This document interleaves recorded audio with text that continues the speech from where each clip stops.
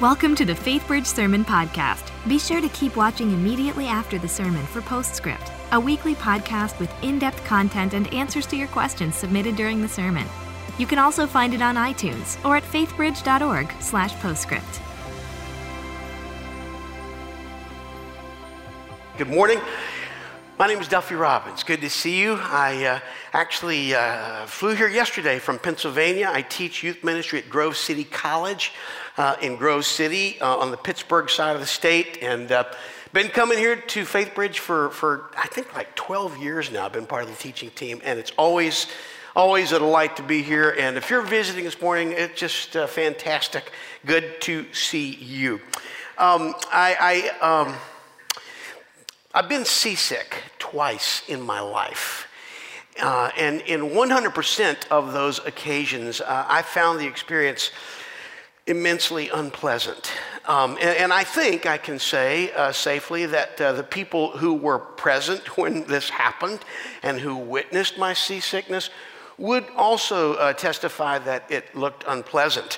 But I can say this, but the most unpleasant of those two experiences happened several years ago up in Long Island Sound. I was actually speaking at a middle school middle school retreat on this island right off the coast of Connecticut called Fisher's Island. You may not even know that there are islands out there, but this was a small island, and there was a retreat center in the middle of it, and it was a great weekend. It was Sunday morning. It was our last session, and literally, I was doing the Sunday morning session when all of a sudden, a local kind of security emergency personnel guy ran in through the back door and just basically interrupted everything and said, look, there are gale force winds blowing across Long Island Sound. It's getting unsafe for the ferry to make the trip back over to New Haven. And so the last one is going to leave. If you want to get to the land, you need to leave in 45 minutes, be down at the dock in 30 minutes, because that is the last boat for the day. And if you want to get off of this island, and we recommend you do, you need to be on that boat. Well, you can imagine that kind of ushered in a little bit of a panic. In fact, I cut my message short by about 30 minutes. But we actually all hustle down the dock. We get down there, and when we arrive, we get there just in time to see the captain trying to dock the ferry. But the problem was, even in the harbor, the waves were so big, the water was so violent that he was having a hard time doing that, because every time he'd get close enough to come into the dock, the waves would pick up the ferry high enough that he was actually afraid it was going to come down and crunch the dock. And so it took him 45 minutes just to get the boat moored so we could get on the thing. We finally get on the thing, and at this point, I'm kind of excited, right? Because I'm going, oh my gosh, this is awesome. Like I've never seen anything like this, never been part of something like this, like the Weather Channel, National Geographic, Wicked Tuna, Dangerous Catch. This is going to be fantastic. And so, I distinctly remember I actually took my little infant daughter, my older daughter, Erin. She was just a little baby. I perched her on my shoulder because I said, sweetheart, Daddy's going to show you a hurricane. And so we went out and literally stood on the upper deck of the boat, and I thought, this is awesome. This is amazing, the power of nature. And then we cleared the breakwater, and no sooner do we clear the breakwater than all of a sudden these huge waves start breaking over the bow of the boat. I mean, literally, Aaron and I are getting wet from the spray. And so it dawns on me, this might not be safe. And so I go back inside. As soon as we close the door, come back inside the upper deck of the ferry, this massive wave sweeps over the whole thing. I mean, just crashes over the second deck. And of course, that initiated a screaming fest with about 100 middle school students who were on the boat. And that's when things started to get very, very scary, because the boat was being lifted out of the water by the waves, and it was just this, it kept going up and down the boats, and little by little I could just feel something happening in my stomach that was not right. Aaron was clinging to my neck, and I was getting hot, and I took off my jacket, and then I took off my sweater, and then I took off my shirt, and then I didn't want to make anybody else seasick, so I kept my t-shirt on, but It's not funny. But it finally came to a point, and some of you know what I'm talking about, where you just go, this is going to happen whether I like it or not. And so I just bolted for the nearest bathroom and dove for the stall, where I met a very indignant woman who seemed to lack any compassion whatsoever and didn't even give me her name. And that's when I did pretty much what I had to do as quickly as I could. And it was awful. I mean, it was absolutely awful. And of course, it wasn't just the seasickness, right? It's the double whammy, right? It's the nausea, the humiliation of having my family and all these screaming middle school kids see this, and then of course what compounded everything was the very real sense that we're out of control. Like we are at the mercy of the sea. Our course is being determined more by the storm than by the skipper of our boat. If you've ever been on a boat in a storm on a reckless sea, you know precisely what I'm talking about. It is unsettling.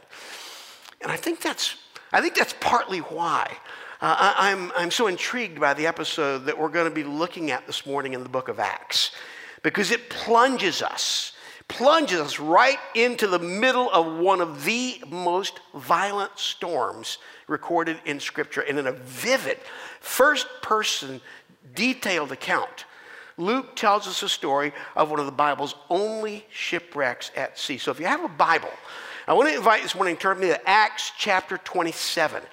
Acts chapter 27. And if you don't have a Bible, if you'll just raise your hand, you see these good folks coming down the aisle, they'll be happy to give you one so you can follow along. Just put your hand up in the air, and they'll make sure you get a Bible. Let me just say, if you don't have a Bible, you're visiting a day, or you just don't have one, keep this Bible. Just keep it as a gift from your friends here at Faith Bridge. Acts chapter 27, we're going to begin reading in verse 13. And I'll sort of set the stage by telling you that Paul, the Apostle Paul, in this passage is actually in the custody of Roman soldiers, okay?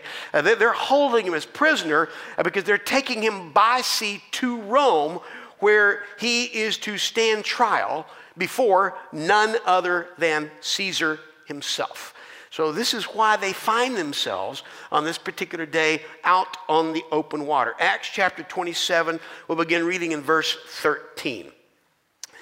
Now, when the south wind blew gently, supposing that they had obtained their purpose, they weighed anchor and sailed along Crete, close to the shore.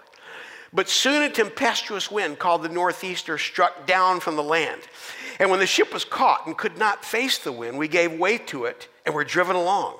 Running under the lee of a small island called Cauda, we managed with difficulty to secure the ship's boat. That would be the lifeboat. After hoisting it up, they used supports to undergird the ship, then fearing that they would run aground on the Syrtis. Now, the Syrtis refers to an area in the Adriatic Sea called the Syrtis Sands, and it was essentially these two dangerous, shallow gulfs off the coast of North Africa. Fearing that they would run aground on the Syrtis, they lowered the gear, and thus they were driven along.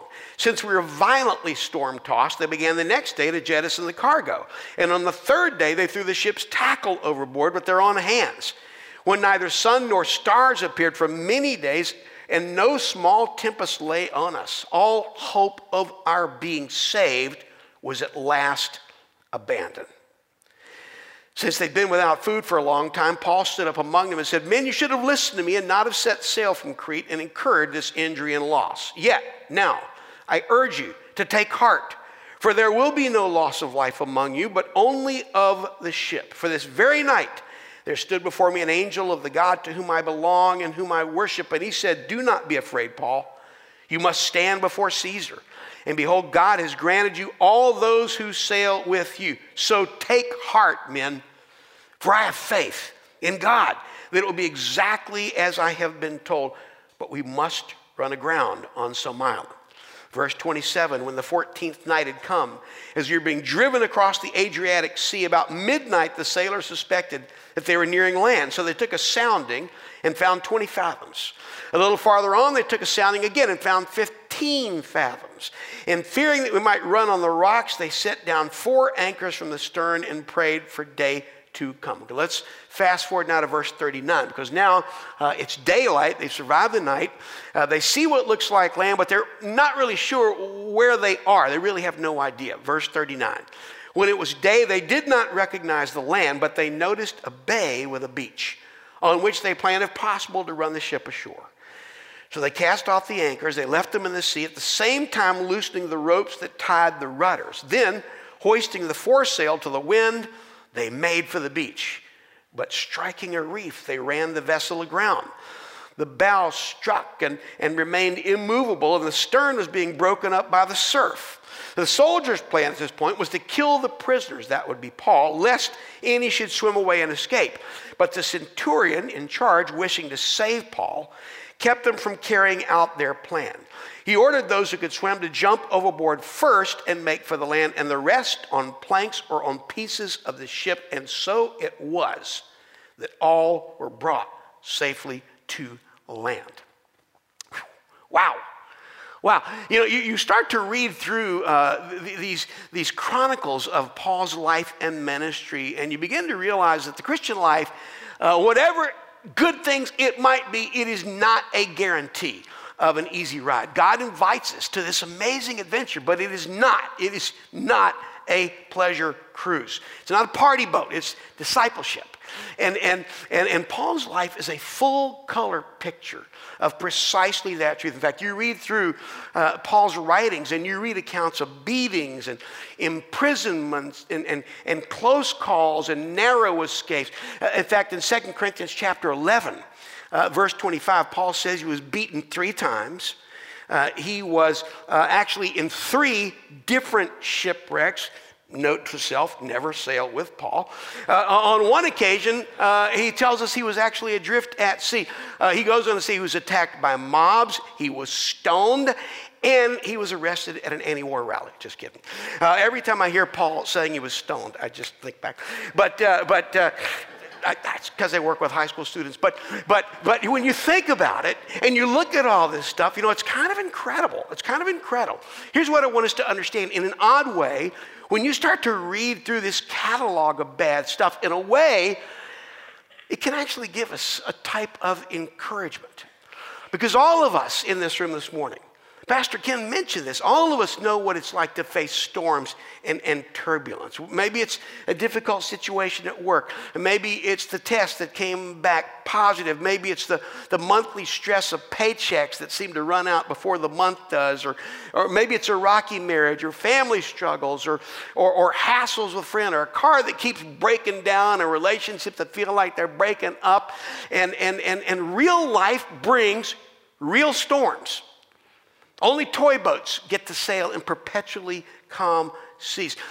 And if the Christian faith can't help us survive the bad news, well, then it's not good news. It's not good news. Which is why I want us this morning to consider a simple question, a very simple question. How is it that in the teeth of this storm, with the wind howling and the thunder and the jeopardy in which they find themselves, how is it the Apostle Paul can say in verse 25, take heart, take heart, have faith in God? How does he say that?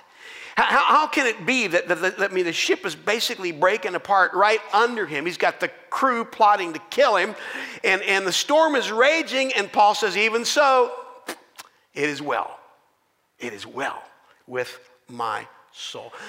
And what does that mean for us this morning? What does that mean for us when we sail into those stormy places of life? I want us this morning to make 3 very, very simple observations from this text in Acts chapter 27. And the first observation is this. The first observation, God uses the storms in our lives. God often uses the storms in our lives to accomplish his purposes. God uses the storms in our lives to accomplish his purpose. Now, let me be very clear here. I'm not saying God always causes the storms in our lives. That's not true. That's not what the Bible teaches. Frankly, sometimes God just allows us to sail into the storms of our own bad decisions, of our own indecisions.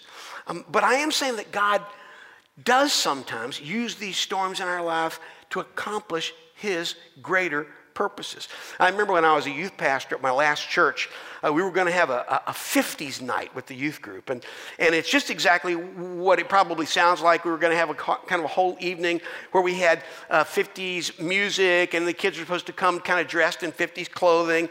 And we were going to do some games with kind of a 50 motif. And then as a feature of the evening, we were going to actually show an old 50s movie with Annette Funicello and Frankie Avalon called Beach Blanket Bingo. And we were going to actually show it backwards. We thought it'd be a little bit more entertaining, more interesting. And back then, when you had 16 millimeter projectors, you could actually just run the film backwards and you'd have audio and everything. Now, even the very mention of 16 millimeter projectors probably leaves some of you a little bit befuddled. Some of you who have been around a while, you may remember these monstrosities. They were huge projectors that you would use to show movies. They kind of looked like a robotic Mickey Mouse. They had two big, huge reels on either side, and then this labyrinth of sprockets and gears through which you thread the film to the take-up reel. And these things were otherwise known as instruments of Satan. And they were notorious for just breaking down. Well, the evening had gone great so far. The kids looked awesome wearing 50 stuff. The games had gone great. Now it's time to show the movies. And the way we did it was we were actually at the gym at Asbury Theological Seminary. We were going to show the film up on the wall of the gym, so like a drive-in theater. And we had some people kind of skating through and doing refreshments.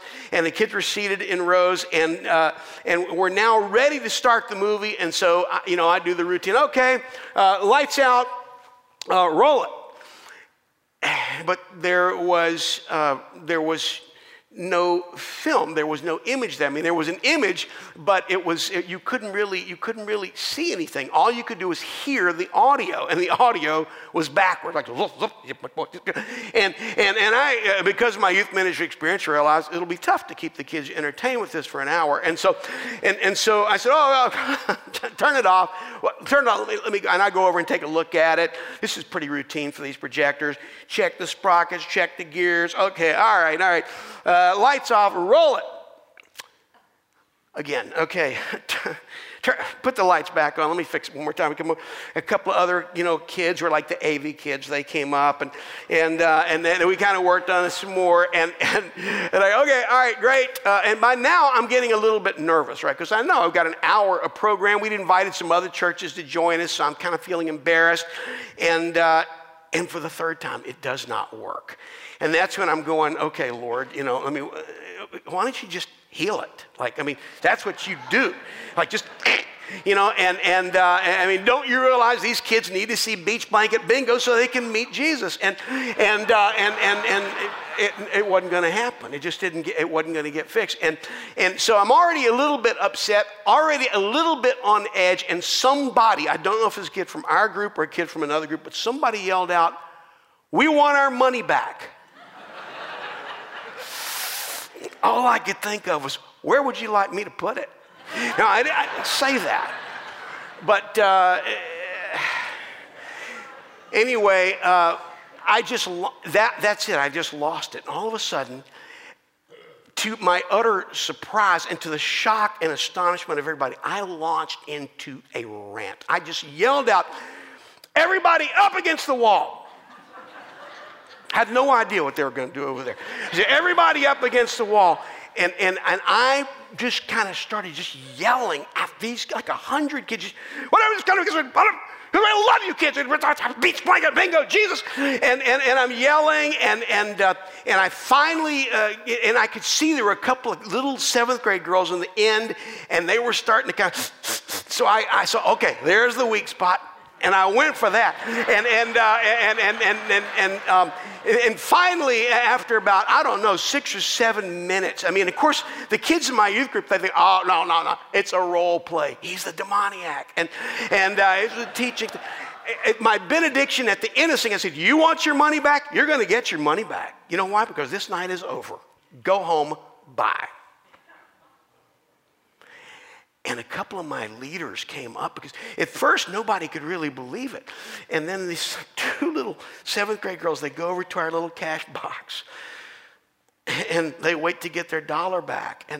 And two of my leaders come up to me like Duffy, are you sure?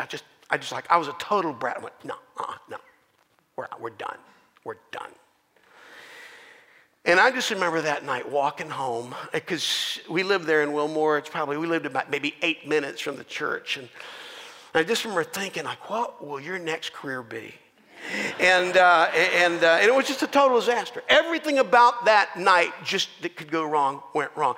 That was Saturday. Sunday came and went. I was kind of an automatic pilot in a funk. Then on Monday, this is the great thing about living in a small town. On Monday, the postman saw me and said, Duffy, I have a letter for you. And he hands me this letter. It's handwritten. And I opened up, and it's one of those Christian greeting cards, right? And on the front, it had like storm clouds. And I open it up, and essentially, it's from this girl. I'll call her Allie. It's not her real name. Essentially, she says, Duffy, I'm so sorry that we upset you last night at the 50s deal, and you worked so hard to love us and take care of us, and I feel really, really bad, but I do want you to know this. When I got home and I started thinking about how upset you were, it just reminded me of how much you really love us, and it reminded me of how much God loves me. And I just want you to know, I'm never going to forget this night. And I go, that's right, Allie, and that's why we staged this entire episode. Yeah, but now, I don't know if that was a shipwreck, but I can tell you one thing. Everybody there will tell you it was a train wreck. I mean, it was a mess. It was a disaster. Everything about it was bad. And yet, here's what's amazing. With all that, it ended up setting the stage for an encounter with God. And I wonder this morning if there's somebody in this room who needs to hear that, because you're facing some major storms in your life. And to use those words from Acts chapter 27, verse 20, it feels like you've seen neither sun nor stars nor moon for many days, and all hope of being rescued is pretty much just lost. It seems like every day we hear these new reports that we are a society deluged by storm clouds of anxiety and depression. Gene Twing, San Diego State University psychologist, and author of the book Generation Me, Why Today's Young Americans Are More Confident, Assertive, Entitled, and More Miserable Than Ever Before.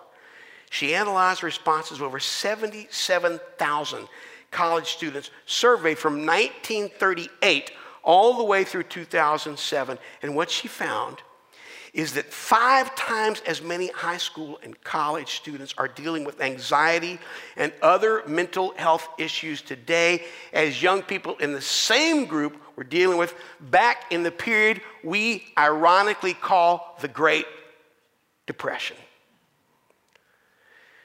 And guess what?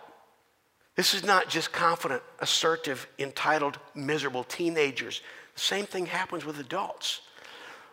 We see it, 16.2 million adults in the U.S. Almost 7% of American adults have had at least one major depressive episode in a year. T.A. talked to us about this last week, didn't he? When he talked about tough stuff, issues, and he talked about suicide. A lot of us in this room this morning, we know what it feels like to be blown off course. We know what it's like when our plans have pretty much run aground.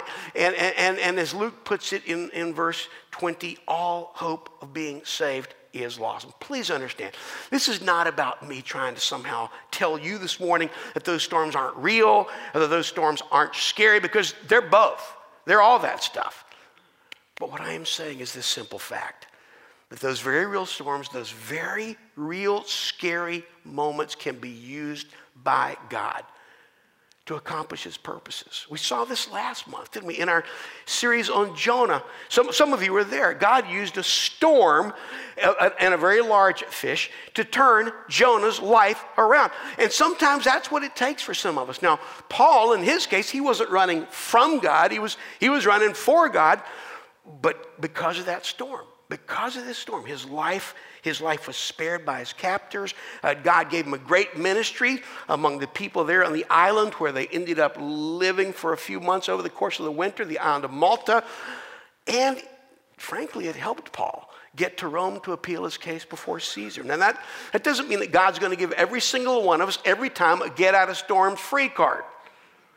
But it does mean, and this is so important, that with God, it's always too soon to abandon hope. With God, it's always too soon to abandon hope. That's observation number one. God can use even the storms in your life to fulfill his purposes. Observation number two is this. How we respond to those storms will have a lot to do with what we believe about God and his love for us. How we respond to those storms will have a lot to do with what we believe about God and how we feel God's presence or love for us. One of my all-time favorite Dear Abby letters. Do we have any Dear Abby people here? Anybody ever read those Dear Abby? Yep, I'm the only one. Anyway, this is one of my favorites. Dear Abby, my husband doesn't drink much, but he sure must have been drunk to do what he did last night. He came home with a pair of ladies' lips tattooed on his behind. He claims he paid the artist to give him a rose, which, by the way, strikes me as not a very strong alibi. He said he paid the artist to give him a rose. Is there any way of getting a tattoo removed? I sure hope so, because he'll be leaving, get this, he'll be leaving very soon for a 2-week church retreat with our young people. And he is really ashamed of that tattoo back there. And then it's signed no last name. It simply says Suzanne W.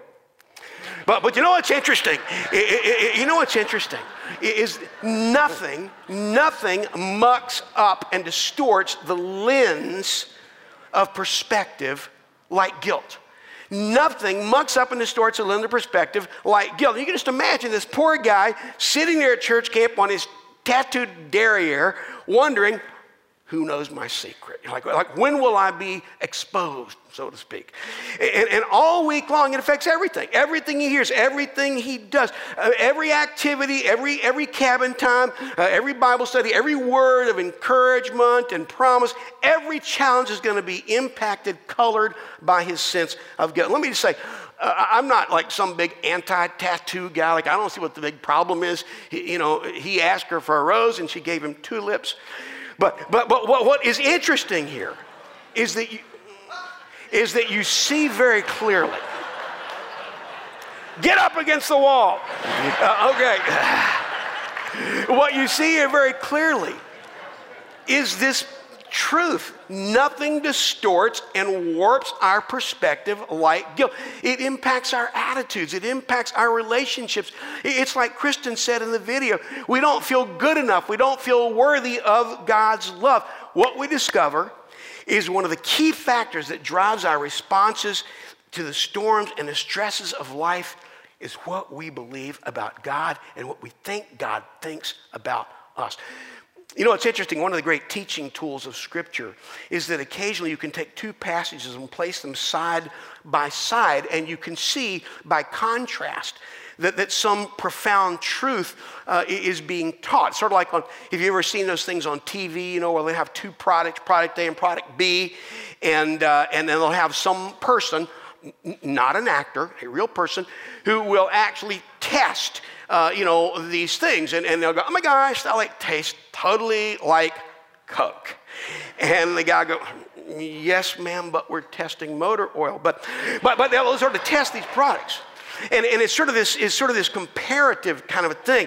Well, if you look at Acts chapter 27, in a sense, Luke invites us to make just that kind of comparison.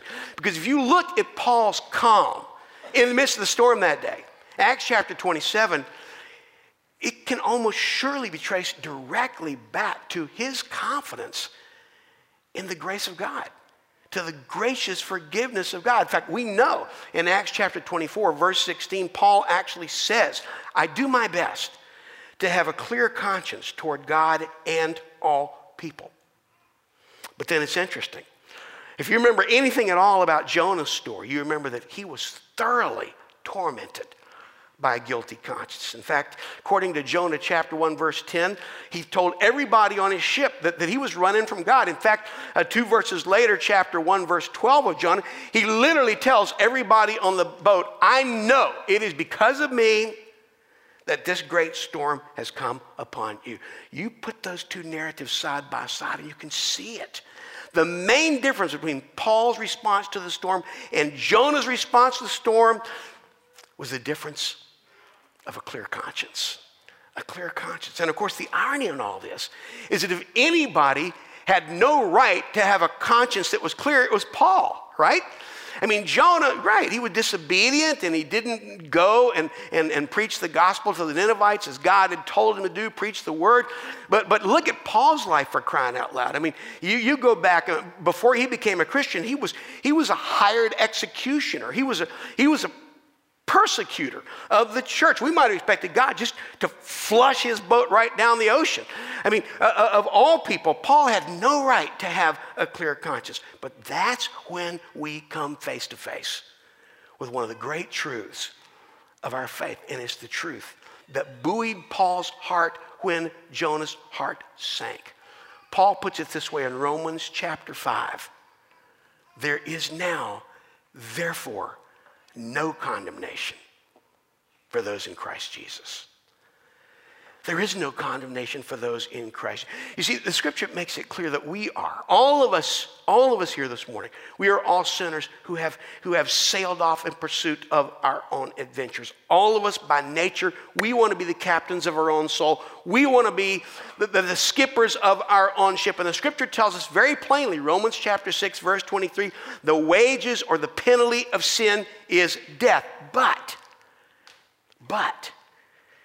and maybe for some of you, this is the first time you've ever heard this morning. You're just visiting. Here's the great news of the gospel. By God's grace and mercy, through Jesus' death on the cross, his blood pays the penalty of death that we owe for our sin. And so even though all of us are death deservers, by the grace of God, we have in Christ Jesus a life preserver.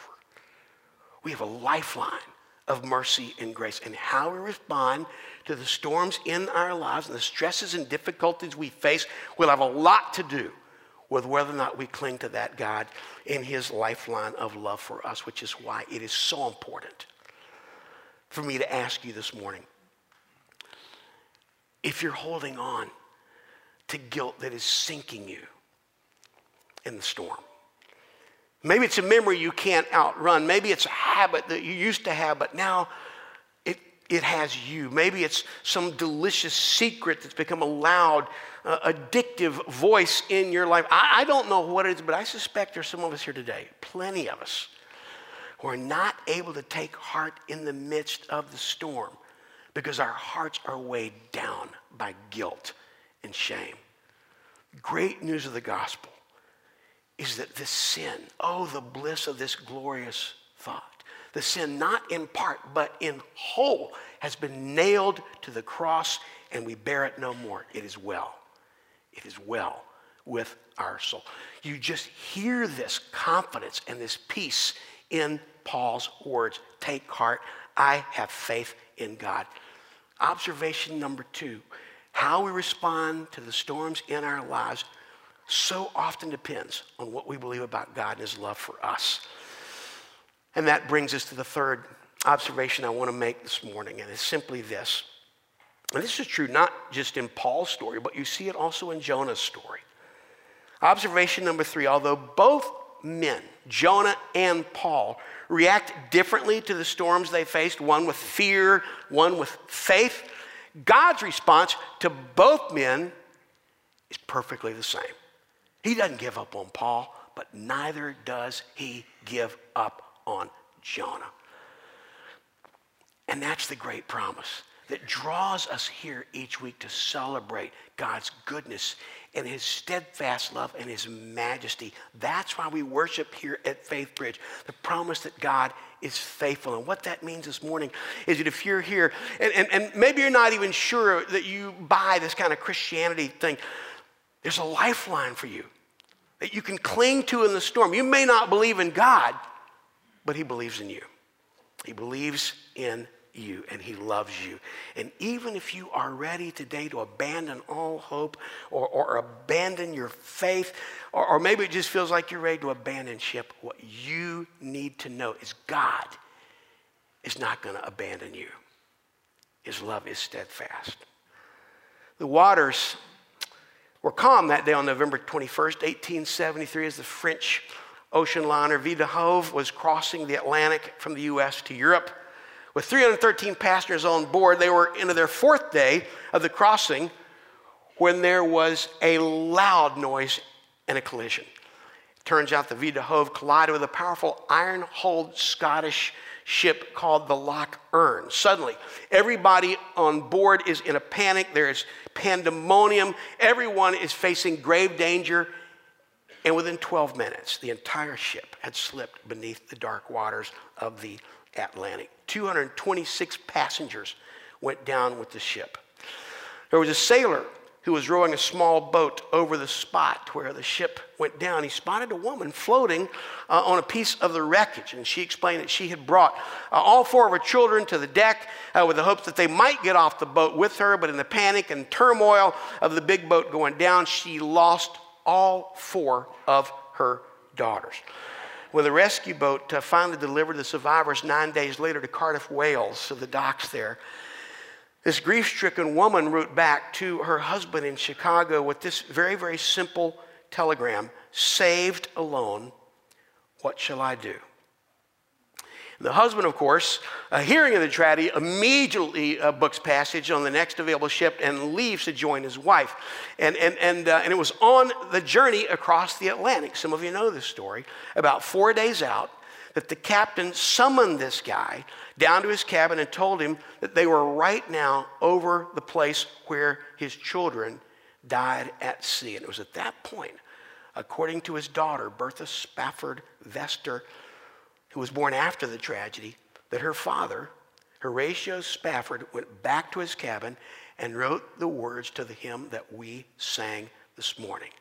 When peace like a river attendeth my way, and when sorrows like sea billows roll, whatever my lot, thou hast taught me to say, it is well. It is well with my soul. My prayer this morning, brothers and sisters, is that God would use this episode in our lives, in our hearts. That God would remind us that he can use the storms in our lives to accomplish his purpose. Even what feels like a shipwreck moves us in the direction of God's calling. Don't ever give up hope. And no matter how violent is the storm, no matter how loud the thunder and bright the lightning, remember that it's God who reigns. And secondly, don't let your guilt be the lens that distorts your view of the world, your life. You're with God. Ask God to forgive you. Throw overboard all that dead weight of sin. The scripture tells us if we confess our sin, God is faithful and just to forgive us. And finally, remember that even if you're here this morning and you're ready to abandon hope, God is not ready to abandon you. Whether you're here this morning as a Jonah or whether you are here as a Paul, we can discover in our storms the absolute, astonishing, extravagant goodness of God. Let's bow our heads together.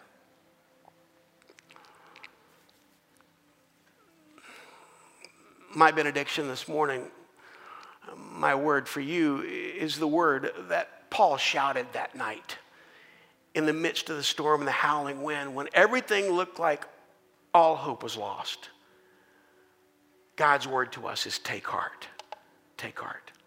I don't know, maybe as Pastor Ken said, maybe you're dealing with financial concerns. Maybe there's stresses at work. Maybe it's a relational thing. Take heart. Maybe it's some sort of physical problem. Maybe it's something in your family. Maybe it's addiction you cannot seem to get rid of, and it's just causing a storm in your relationships and in your life. Take heart. Have faith in God. Lord, this is our prayer this morning. Would you give us a word of encouragement today? We see these deep, dark places in our lives, oceans of difficulty. Some of us walk in here today and it's great. It's like the opening verse in the passage, a gentle wind blowing across the bow of our life. But there will be storms. Others of us know those storms right now. I pray, Father, that you would encourage us to come to you, to draw near you, maybe to be a part of that Kairos event where we can begin to rethink who you are and what that means for us. But Lord, move us today to trust in you, to be able to say, it is well with my soul. Pray this in Jesus' name. Welcome to Postscript. Here we hope to answer your questions and help you dig deeper into the messages and sermons at FaithBridge by talking with the teacher of the day.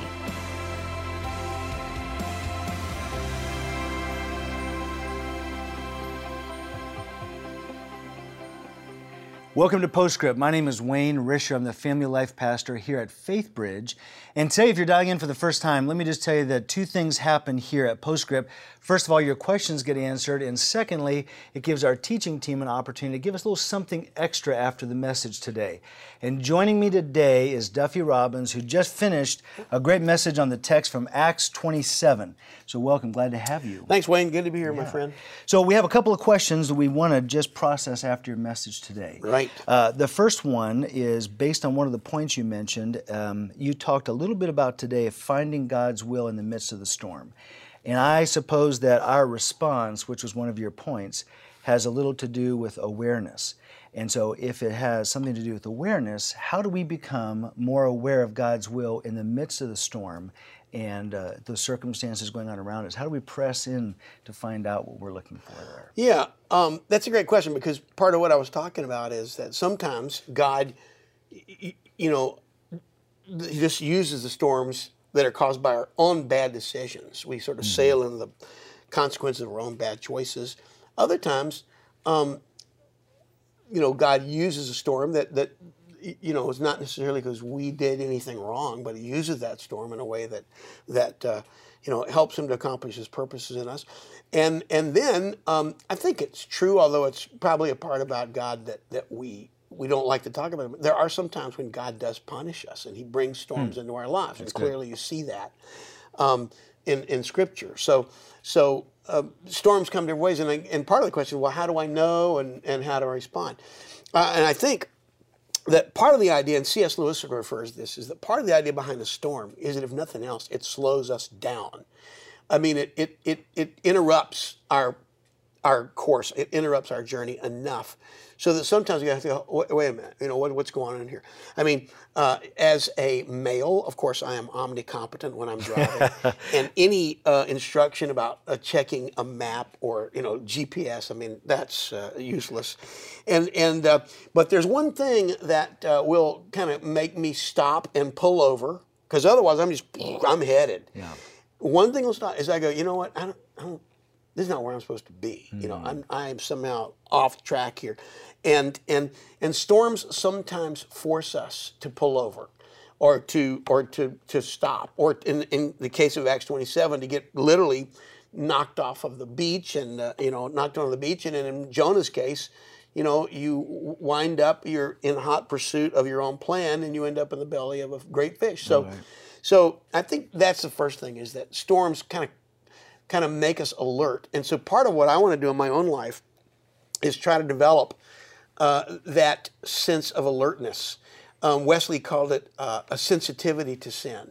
It's sort of like a Puritan writer by the name of John Flavel said, it's like when you get something in your eye, and you immediately begin to blink and try to flush it out. I don't know what it is. I don't know what's going on here. I don't know if I caused it, or but it's here.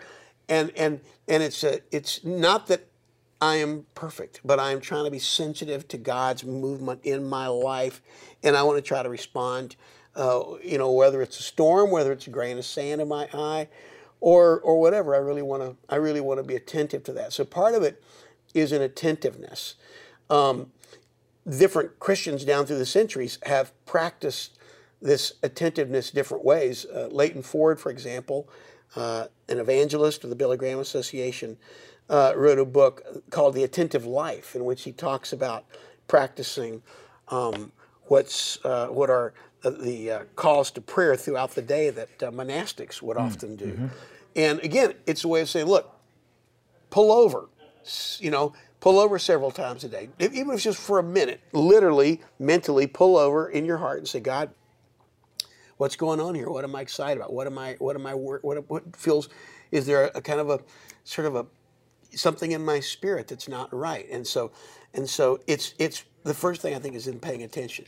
But that's also one of the reasons why it's great to have fellowship, like a small group. We have here at Faith Bridge because sometimes I don't see stuff. In driving, for example, is quite often my wife who will first ask, do you think this is the right road? I don't want to ask that question because I think it might not be. Yeah. So having people in my life, a band of brothers or sisters, somebody who's going to walk with us, it's a different kind of attention. It's someone else paying attention to my life. So I would say those are two ways of doing it. I think it was Ignatius who talked about the examen that every night when he would go to bed. This is again part of monastic tradition. He would think back about his day. What was the consolation and what was the desolation of my day? So in essence, what was the storm? That's the desolation. And what was the consolation? Where did I sense God's goodness or God's blessing in a good way? And so that's another way that you could just do that at night, laying in bed before you drift off to sleep. Just do something along those lines. But essentially, it's trying to be attentive, trying to pay attention. Jonah was trying to ignore God. He felt it. Right. Paul was going, you know what? I still see God. I'm still seeing God in the middle of this storm. Mm-hmm. That's good. So pulling over, being in community.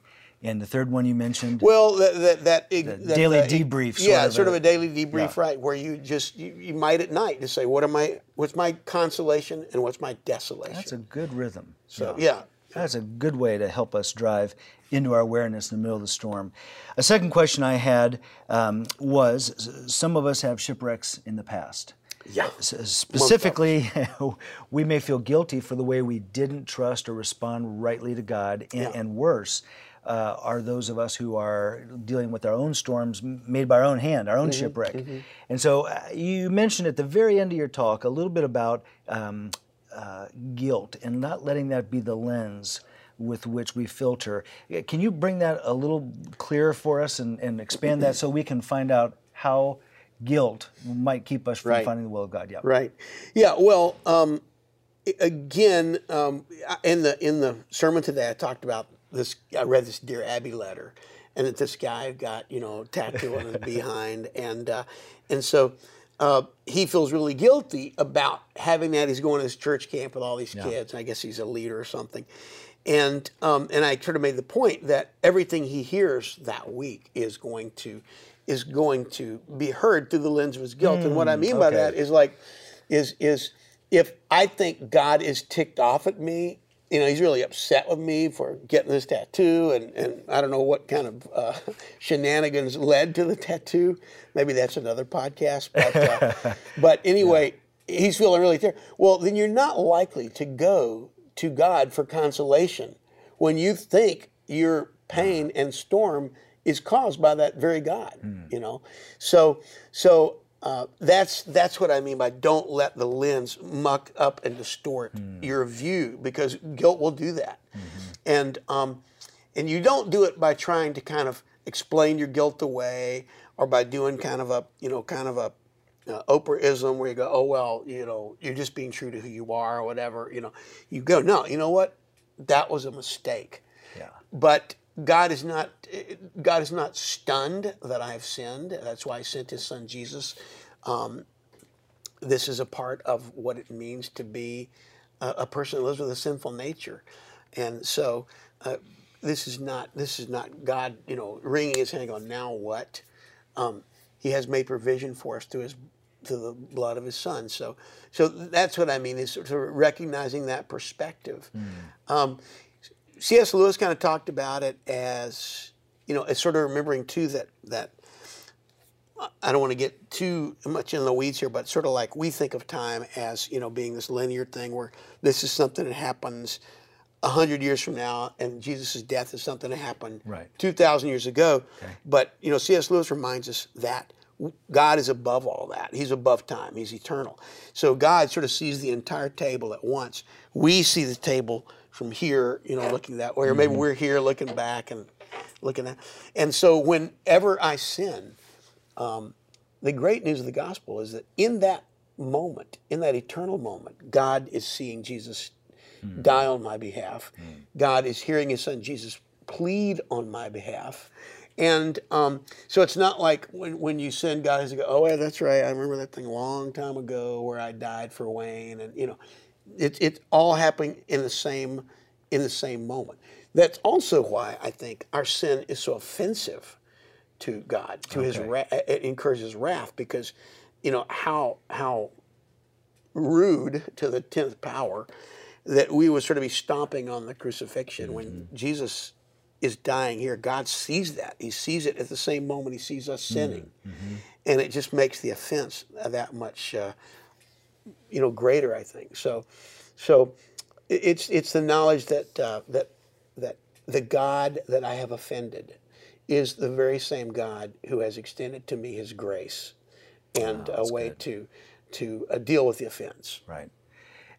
That's hearkening right back to Genesis, because that's exactly what Adam did. Guilt was his filter, and he hid. That's right, exactly. And that's still living within all of us, yeah. We've been hiding from the beginning. Yeah. We've been hiding, and God has been pursuing. And of course, Luke 15, the story of the prodigal son, is a perfect, is a great example of that. A perfect example, too, of a guy who caused his own storms.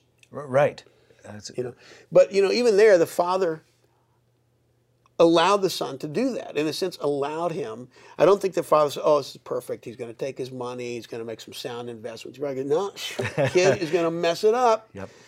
But he wasn't really his son until, he wasn't all that meant. He was, he lived there, but the father wanted the son to live in relationship and to love him and to feel the benefit of living in the father's house.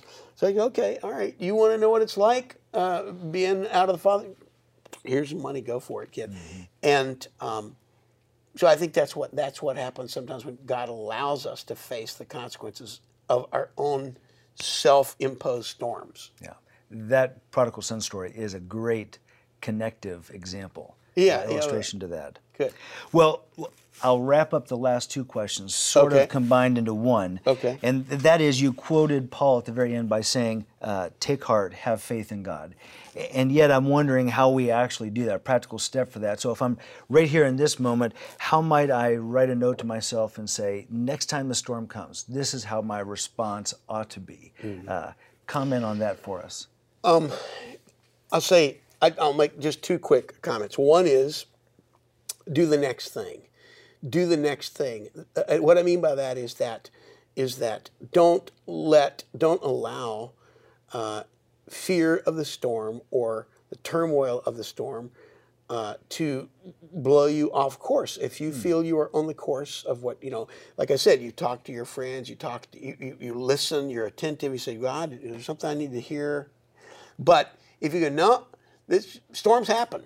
And they happen to, they happen to all of us. And people who are, Jesus was killed. So, these things happen to good people. Right. So the first thing is I say, okay, do not let this storm or do not let this shipwreck in my journey. I know God is going to carry me through. And it may be my next step. Even Paul in this passage, Acts 27, it's interesting. He said, guys, I know it feels like we're going to die, but you need to eat.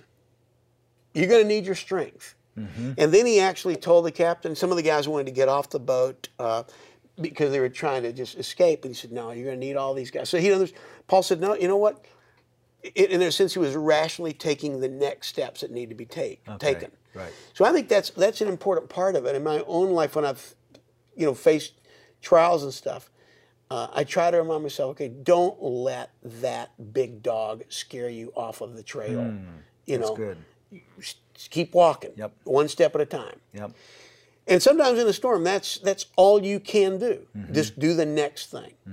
Elizabeth Elliot Leach, talks about this when, her husband Jim Elliot died taking the gospel to the Auca Indians in Ecuador, and that's one of the comments that she made is that in a time like that of just huge grief. He died with 4 other guys, missionaries.